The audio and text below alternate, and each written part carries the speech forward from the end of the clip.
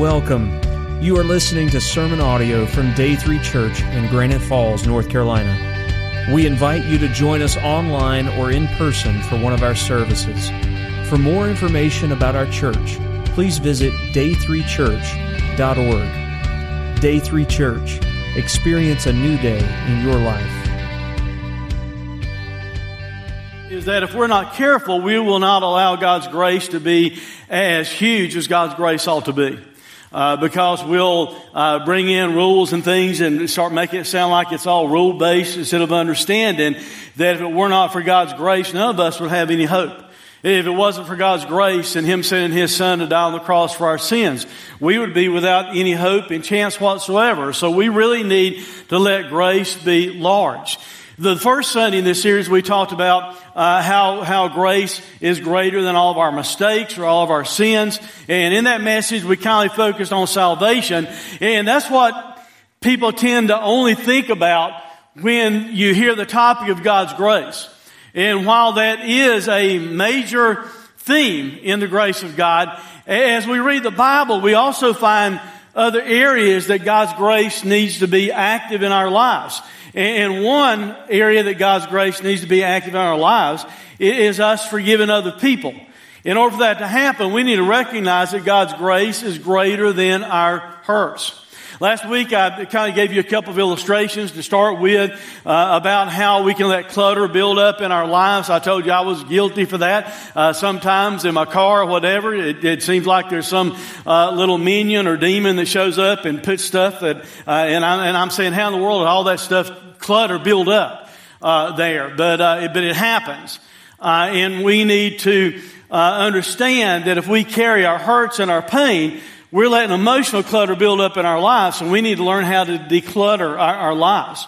The Bible also talks about a root of bitterness. Look here in Hebrews just for a moment, and we've used this kind of as a send-off verse each week in this series. But in Hebrews 12:15, it says, "See to it that no one fails to obtain the grace of God." Now, everyone needs God's grace in terms of salvation, but I want you to look at the context of how this is written. That no root of bitterness springs up and causes trouble, and by it, many become defiled. So I think the exact context of this verse in Hebrews is talking about how we need to allow God's grace to help us overcome things in our lives, hurts in our lives, pain in our lives, because if we don't, we're going to allow roots of bitterness to spring up.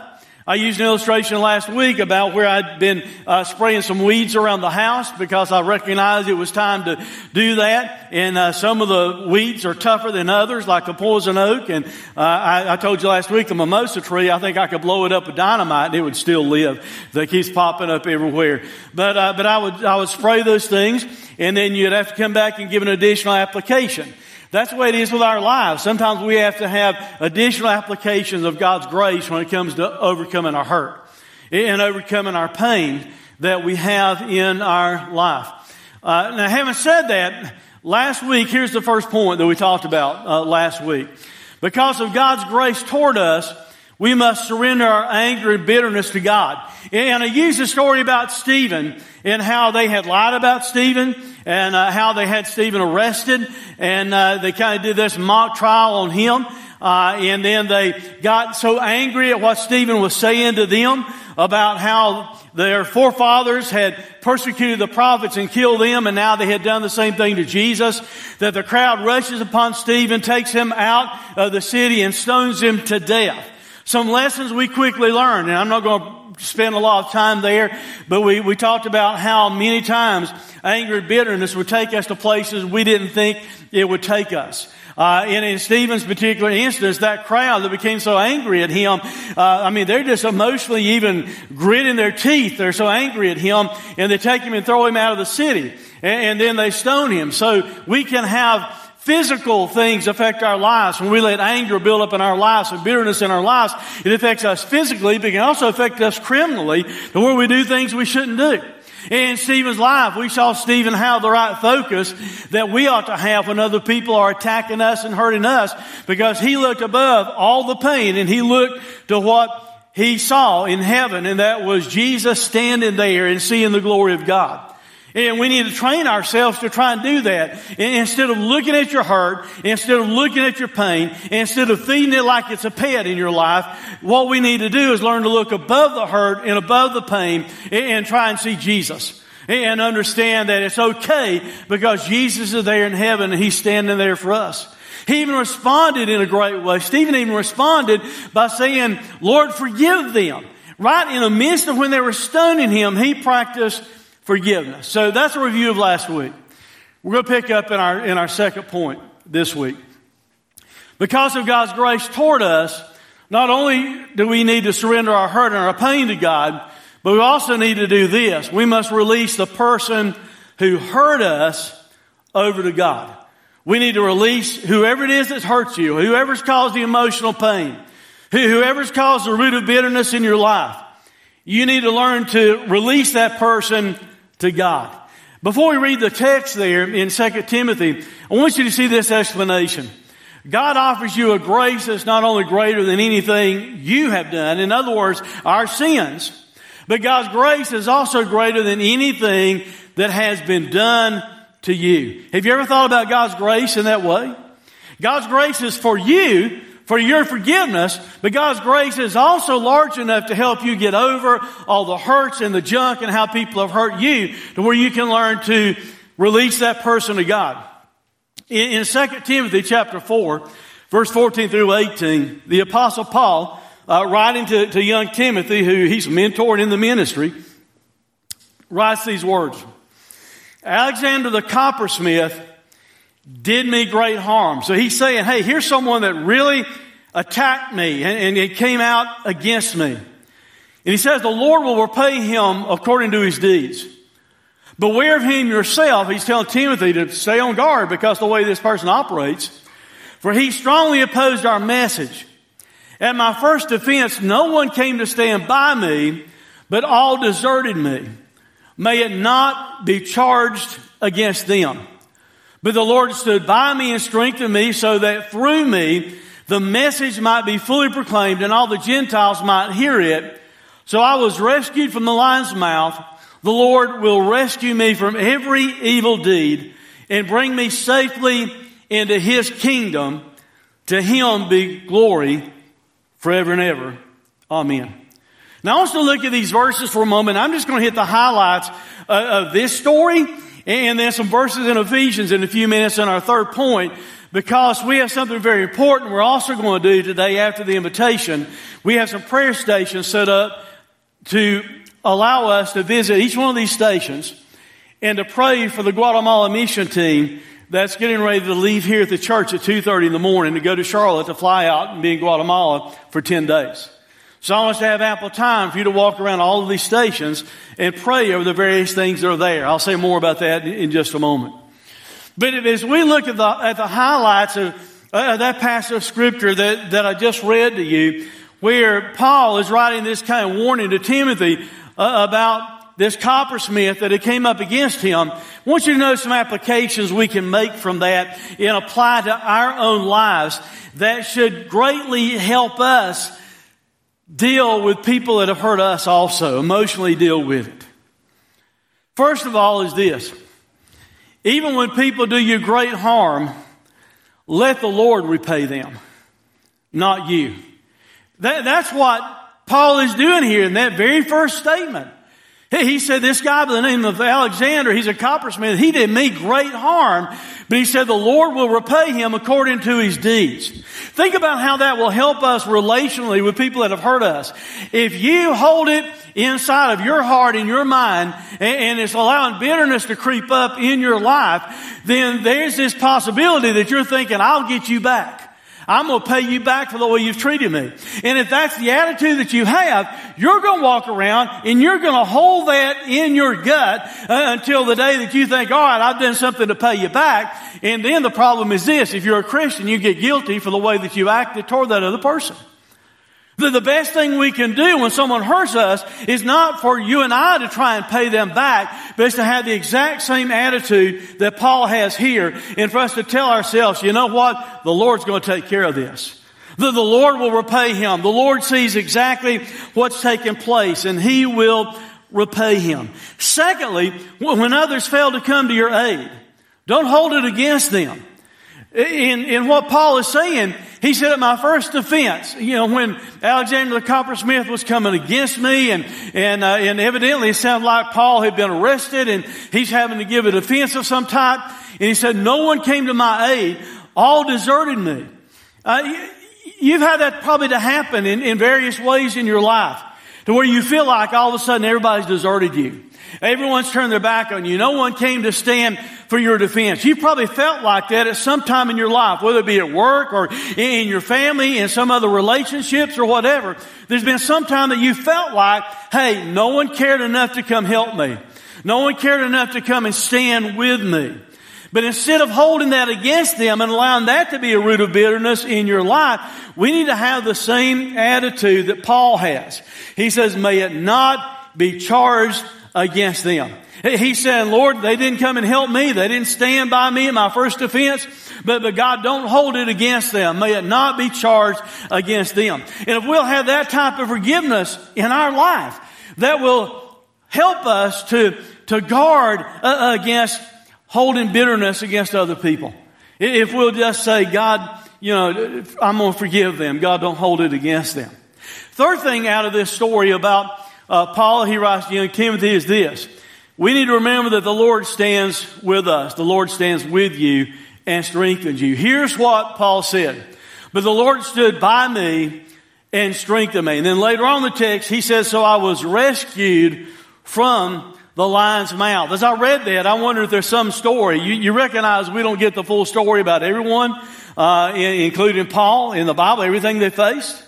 I wonder if there's some literal time that he faced a lion's mouth, kind of like Daniel in the lion's den, and God somehow delivered him from that. But what he was saying there is this. He's saying, look, yes, this Alexander the coppersmith came against me, but he's saying the Lord stood with me and strengthened me. And that needs to be where we put our hope. That needs to be where we lean. When other people come against us, it is that we're trusting as believers. If you know Christ as your Savior, you're trusting that God is standing with you in the midst of the pain, in the midst of the attacks, in the midst of all the weeds of bitterness that want to try and crop up because of the way someone has treated you. We also need to remember this, especially this. We need to realize that we have a higher purpose to stay focused upon. Look what Paul wrote next. So that through me, the message might be fully proclaimed and all the Gentiles might hear it. Can I put that in a perspective for you? I think based upon the context of what Paul is saying in these verses. More or less, Paul is saying this. Yes, Alexander the coppersmith came against me. Yes, some other people didn't show up to help me. But God strengthened me, and here's why. Paul is saying this. He's saying, I have something much more important to do, something much more important to be focused upon than sitting around in my own pain and in my own bitterness. He's saying that I have a higher calling. Paul is saying so that the message might be fully proclaimed and all the Gentiles might hear it. Apply that to your life just for a minute. You see, if you're a Christian, if you're a believer, the Great Commission's been given not just to preachers, not just to evangelists, but to everyone that knows Christ as their Savior. We're expected to share our faith and to share the gospel with others.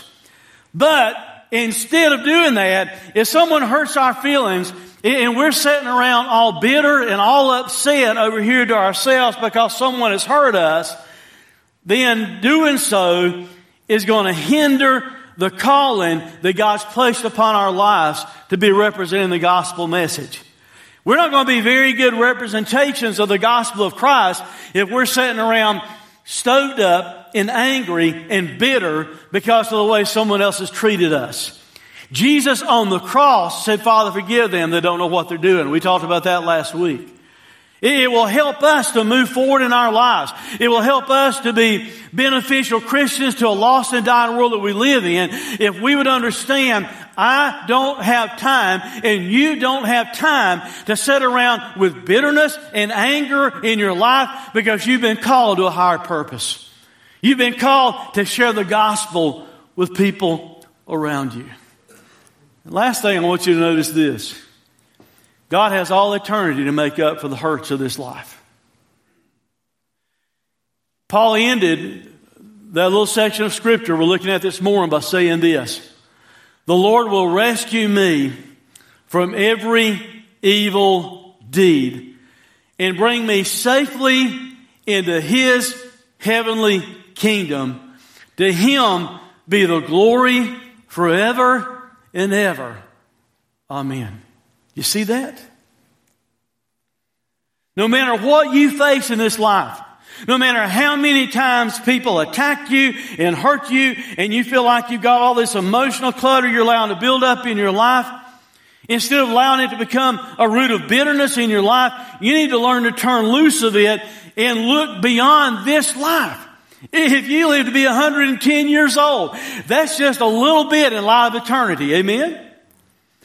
God has all eternity. If you know Christ as your Savior, once you go into His presence, He has all of eternity to make up for all of the pain and all of the hurt and all the attacks and everything that you face negative in your life. God has all eternity to make up for that. So quit worrying about the here and now so much and look forward to one day that He'll take care of all of it, and all of that pain will be completely gone.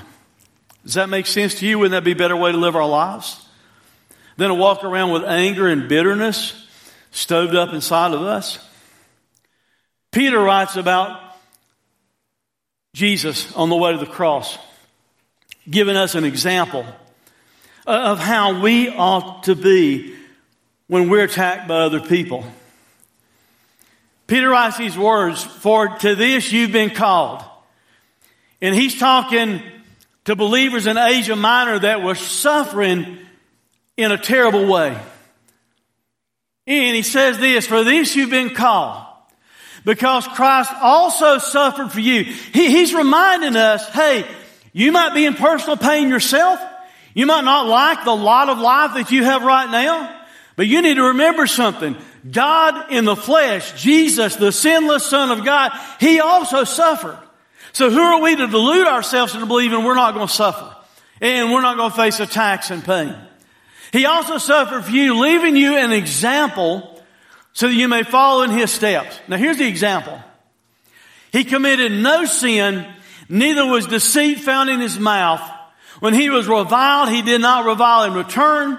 When He suffered, He did not threaten, but continued entrusting Himself to Him, talking about the Father who judges righteously. More or less, here's what Peter's saying. When Jesus was on the way to the cross, and Jesus was being so abused and beaten and spit upon and ridiculed by all the crowd, Jesus didn't retaliate. Jesus didn't stop and say anything back to them. Jesus didn't judge them in that moment, although He, being God in the flesh, had the ability to judge them, but He didn't. See, our problem is this. We think we can judge others, but we don't have the ability to judge others. I don't know the full story. Jesus knew the full story because He was God in the flesh. So that even adds more strength to what I'm about to tell you. Jesus didn't retaliate, and here's why.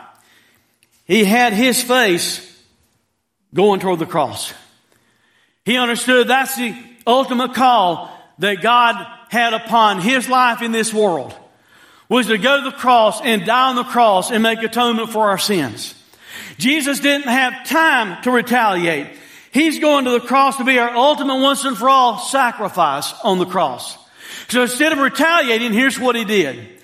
He commended, He trusted it, depending on the translation that you're looking at. He continued entrusting Himself to the one who judges justly. In other words, everything that was done against Him, God would judge correctly out in the future. And that ought to be the mentality that we have. I can't deal with it fully. You can't deal with it fully. So why not just turn loose of it and let God deal with it instead of us trying to retaliate and hold bitterness in our lives? I've told some people in counseling before, when they struggle with recurring things in their lives coming up, especially bitterness and anger and unforgiveness, I've told people before, get you a little shoebox or a big shoebox or a great big box, however much junk you've got in your life, and tape it shut and cut a slot in the top of it and write on the outside of it, God's box. And every time that you're dealing with some type of pain, something that you're really wrestling with, take you a piece of paper, write it out, whatever it is, pray over it, and then go give it to God and stick it in the box. Oh, you can do that without the box, but sometimes if you have a little physical action to go along with what you're doing spiritually, it adds a little bit of teeth to it, a little bit more reality to it, to where you are saying, I gave that to God. Then the next time that thing crops up in your mind, tell yourself, hey, no, I've already given that to God. I'm not going to bring it back up. I'm not going to reach in the box and pull it out and grovel over it and be angry about it. I've already given that to God, and I'm going to leave it there with Him. Those are some lessons that we need to learn that can help us when we're dealing with other people having attacked us. We need to release the person who's hurt us over to God. We need to give them our anger, our pain, our bitterness. That was our first point. But we need to release that person over to God. Third thing in this message, the third point in this message that can help us deal with our anger and our pain and help us understand that God's grace is greater than all of our hurts is this. Because of God's grace toward us, we must practice grace and forgiveness toward others. I've already mentioned this last week. Grace is a two-way street. The Bible nowhere teaches that we can expect God's grace and us never give grace to someone else. If we've experienced the grace of God, we need to be willing to practice that grace and forgiveness toward others. Look what Paul writes here in Ephesians 4, just for a moment. Therefore, having put away falsehood, let each one of you speak the truth with his neighbor, for we are members one of another. Be angry and do not sin. Do not let the sun go down on your anger, and give no opportunity to the devil. Let the thief no longer steal, but rather let him labor, do an honest work with his hands, so that he may have something to share with anyone in need. Let no corrupting talk come out of your mouths, but only such as is good for building up, as fits the occasion, that it may give grace to those who hear. Do not grieve the Holy Spirit of God, by whom you were sealed for the day of redemption. Let all bitterness and wrath and anger and clamor and slander be put away from you, along with all malice. Be kind to one another, tender-hearted, forgiving one another as God in Christ forgave you. Once again, I want to give you some quick thoughts out of this passage so we'll have time to pray for our mission team this morning. Here's quick thought number one. We need to remember that we're all connected together. He said, for we're members of one another. The Bible teaches, especially as believers, we're all part of the body of Christ and He's the head. That means we ought to treat each other correctly. I typically don't go around stabbing myself in the hand or in the foot because it's going to hurt. Sometimes I will accidentally stump my toe. I did it yesterday. My son left his big pedal board for his guitar out in our basement, where he'll come home from playing at Campus Church up at Western Carolina and leave it there. And I was rushing back and forth, getting ready to pack up. We're getting ready to go on vacation and getting ready to go on vacation and everything. And I hit that thing full steam ahead. God was gracious. I did not curse or anything like that.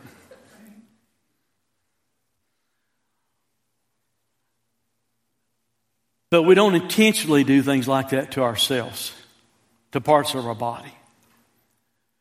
We need to remember that we're part of the same body as believers. We're connected together. That's why we need to treat each other right. We don't need to let corrupt communication come out of our mouths. We don't need to be telling lies to our neighbors and things that he addressed right before this passage. Don't carry anger over to future days. He said, be angry and do not sin. Do not let the sun go down on your anger. Don't allow leisure to build up. Don't carry the junk from the day over to tomorrow and the next week and the year after that, where you're building up unforgiveness in your life. I met people before in my life that will hold on to things for 10 years. And some of them claim to know Christ as their Savior. And I'm sorry, I wrestle with that a little bit. How can you let somebody that said something a little bit negative to you 10 years ago, maybe at work or in a store or whatever it might be, and you plant that in there and you write it down on your ledger sheet and you never ever turn loose of it? See, the problem with that is this. The next day you add more to it. Next week you add more to the ledger. And all of a sudden you've built up a huge amount of bitterness in your life because you're carrying something from one day to the next day to the next day. When the Bible tells us here, be angry and don't sin. See, you can't help being made angry sometimes. Some people just make you angry. Amen. Be honest, huh? Be honest. Sometimes people just make you angry. That's real life and we're not perfect. Amen. Ourselves. But it says, don't let the sun go down on your anger. Deal with it in that day. Man, especially people close to you. I've messed this up before. There have been times that maybe something happened with Becky and I and everything, and maybe I'm a little bit upset by it, or maybe she's a little bit upset by it, and if you go to bed and you don't deal with it, you're laying in bed fuming kind of about what's happened. And then you carry that over into the next day. When if you would deal with it in that moment and say, hey, I'm sorry. I'm sorry I did that. Or offer forgiveness whether the other person says they're sorry. And turn loose of it. Don't be carrying it over to where it builds up in your life. We also need to apply this from this passage of Scripture. Failing to practice grace and forgiveness toward others gives opportunity to Satan. He says, and give no opportunity to the devil. And that's really what you're doing if you're not dealing with stuff day in and day out. If you're carrying it over and carrying it over and carrying it over, you're giving an opportunity to the devil. Look what the phrase there, depending on your translation, opportunity, some translations say foothold. Here's what it means. A spot of occupancy. Specifically, a scabbard that holds a weapon, a sword. The root word in the Greek refers to a space or a territory. In other words, if we're harboring ill will, if we're carrying around unforgiveness in our lives, if we're carrying around anger in our lives, what we're doing is giving Satan a spot of occupancy in our hearts and in our minds. I don't have an official necessarily sword, but I do have what would be called a scabbard up here. That's not really intimidating too much, is it? I mean, I might could swing it hard enough to smack some of you, and you wouldn't like it very much if I did that, but that's not necessarily intimidating. If someone pulls out a scabbard, you're not necessarily going to run the other way if you see it's empty. But when you and I are harboring unforgiveness in our lives and consider this scabbard being like our lives, what we do is this. We allow Satan, because of the bitterness that we're holding in our lives, we allow Satan to take our lives right here, and we're allowing him to come over and put a weapon inside this scabbard that he can use as attacks against our life and attacks against others. Does that make sense? That's why we need to be careful and don't give opportunity to Satan, because he'll take that spot, that territory that you give him. It's really a military term. It's a term that was used in the Greek to talk about setting up a military camp to carry out an attack. And that's what we allow Satan to do in our lives. When we hold on to bitterness and unforgiveness, we're allowing him to set up a base of operations in our hearts to carry out his work. And guys, as Christians, that shouldn't be what we're about. We should be redeemed from that and apply forgiveness toward others. Treating others right will avoid situations that require forgiveness to start with.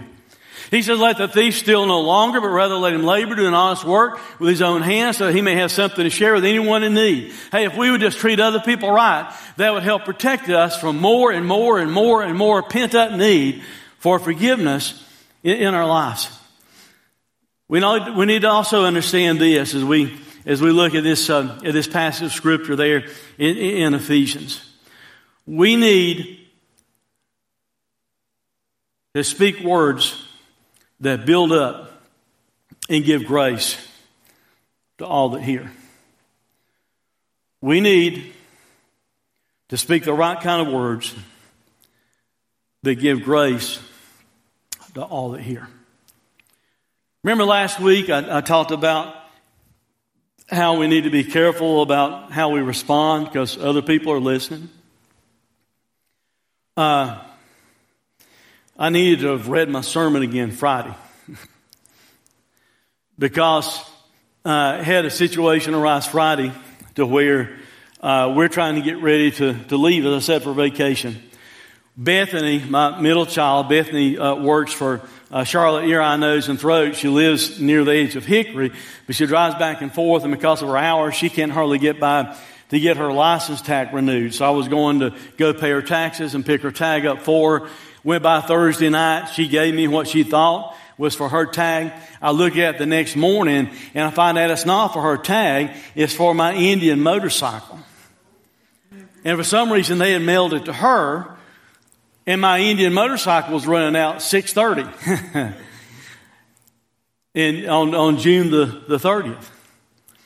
So now I'm having to call the DMV and find out why in the world did you mail it down there. I'm trying to find out what I need to do about Bethany's. I'm having to call the tax office to try and get things straightened out. After I talk to the DMV, and I plan on getting up early and getting down to the license office to where I could get that all taken care of. Instead, because of all that stuff, the way it worked out, I wound up showing up at the license office, the DMV office, at 12:30.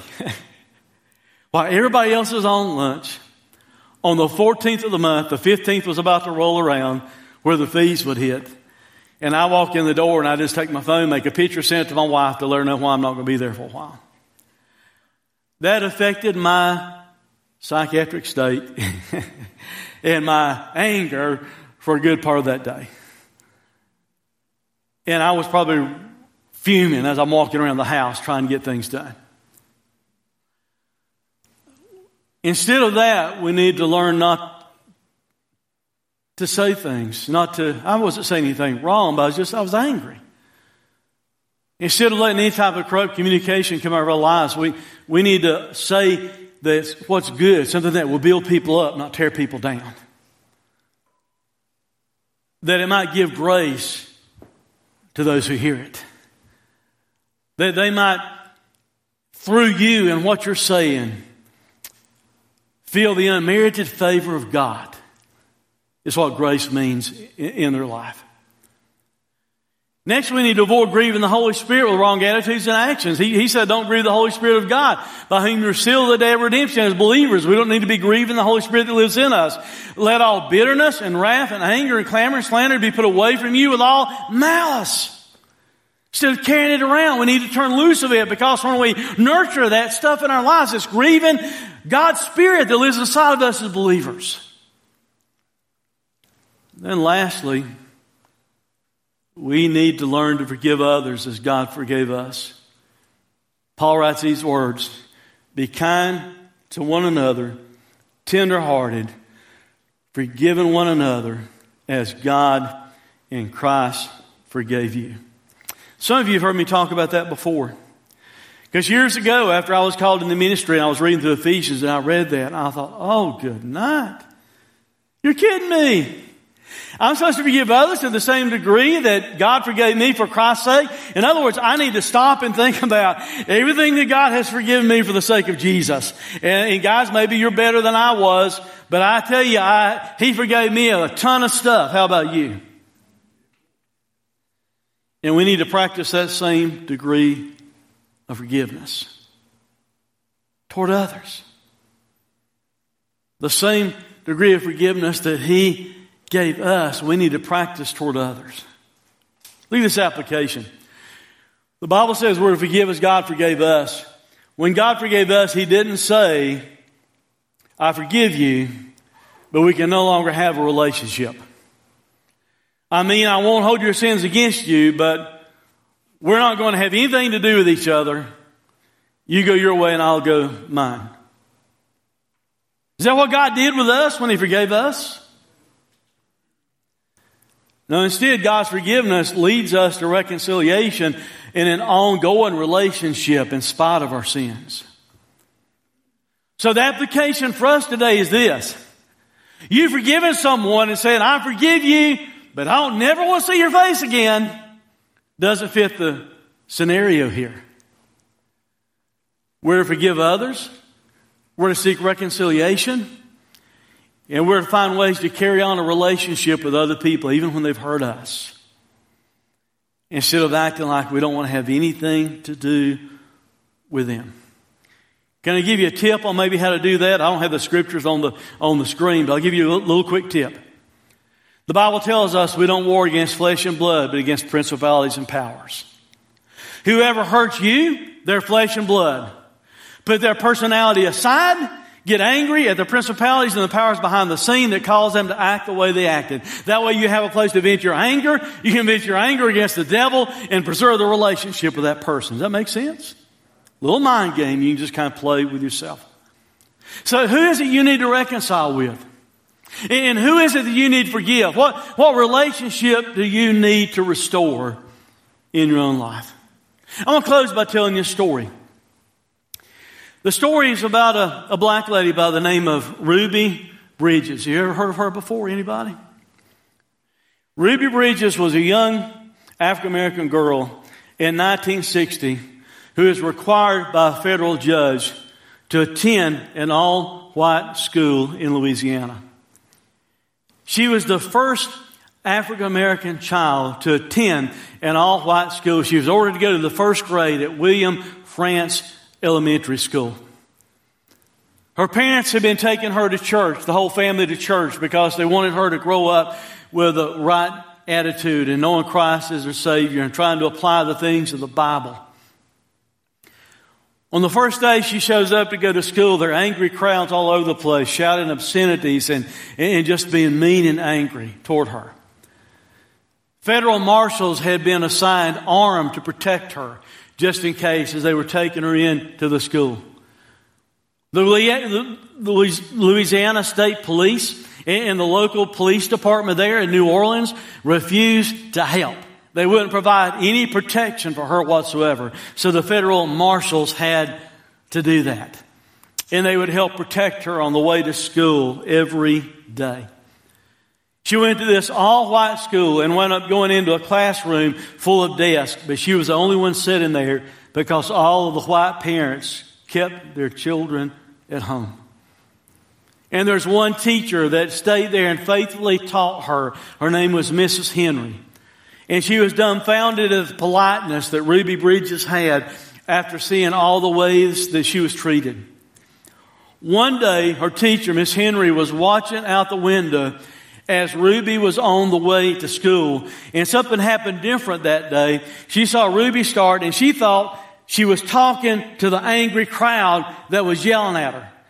So she stopped and looked like she was talking to them for a few minutes. She went into school and the teacher started asking her, why did you stop and talk to that angry crowd? What were you saying? And she said, I didn't talk to them. And she said, well, I saw your lips moving. I saw you were talking to them. And she said, no, I stopped and I was praying for them. She said, normally I would pray before I would get that far, before I walked through the crowd, but I forgot that morning and I felt like I needed to stop and pray. After school was over with that day, she quickly made her way with the marshals through the crowd, and after they got beyond the crowd, she stopped and prayed these words. Please God, try to forgive these people, because even if they say those bad things, they don't know what they're doing. So you can forgive them just like you did those folks a long time ago when they said terrible things about you. It sounds like she got it when her parents took her to church. And she stopped and prayed for this angry crowd. The next year, the mob went away. Some of the kids started coming back. And she wound up graduating that elementary school and also wound up graduating from high school. And she clearly practiced forgiveness. So once again, who is it that you need to forgive? What hurt and anger do you have in your life that you need to surrender to God? Who is it that's hurt you that you need to release to God and you quit trying to deal with it yourself?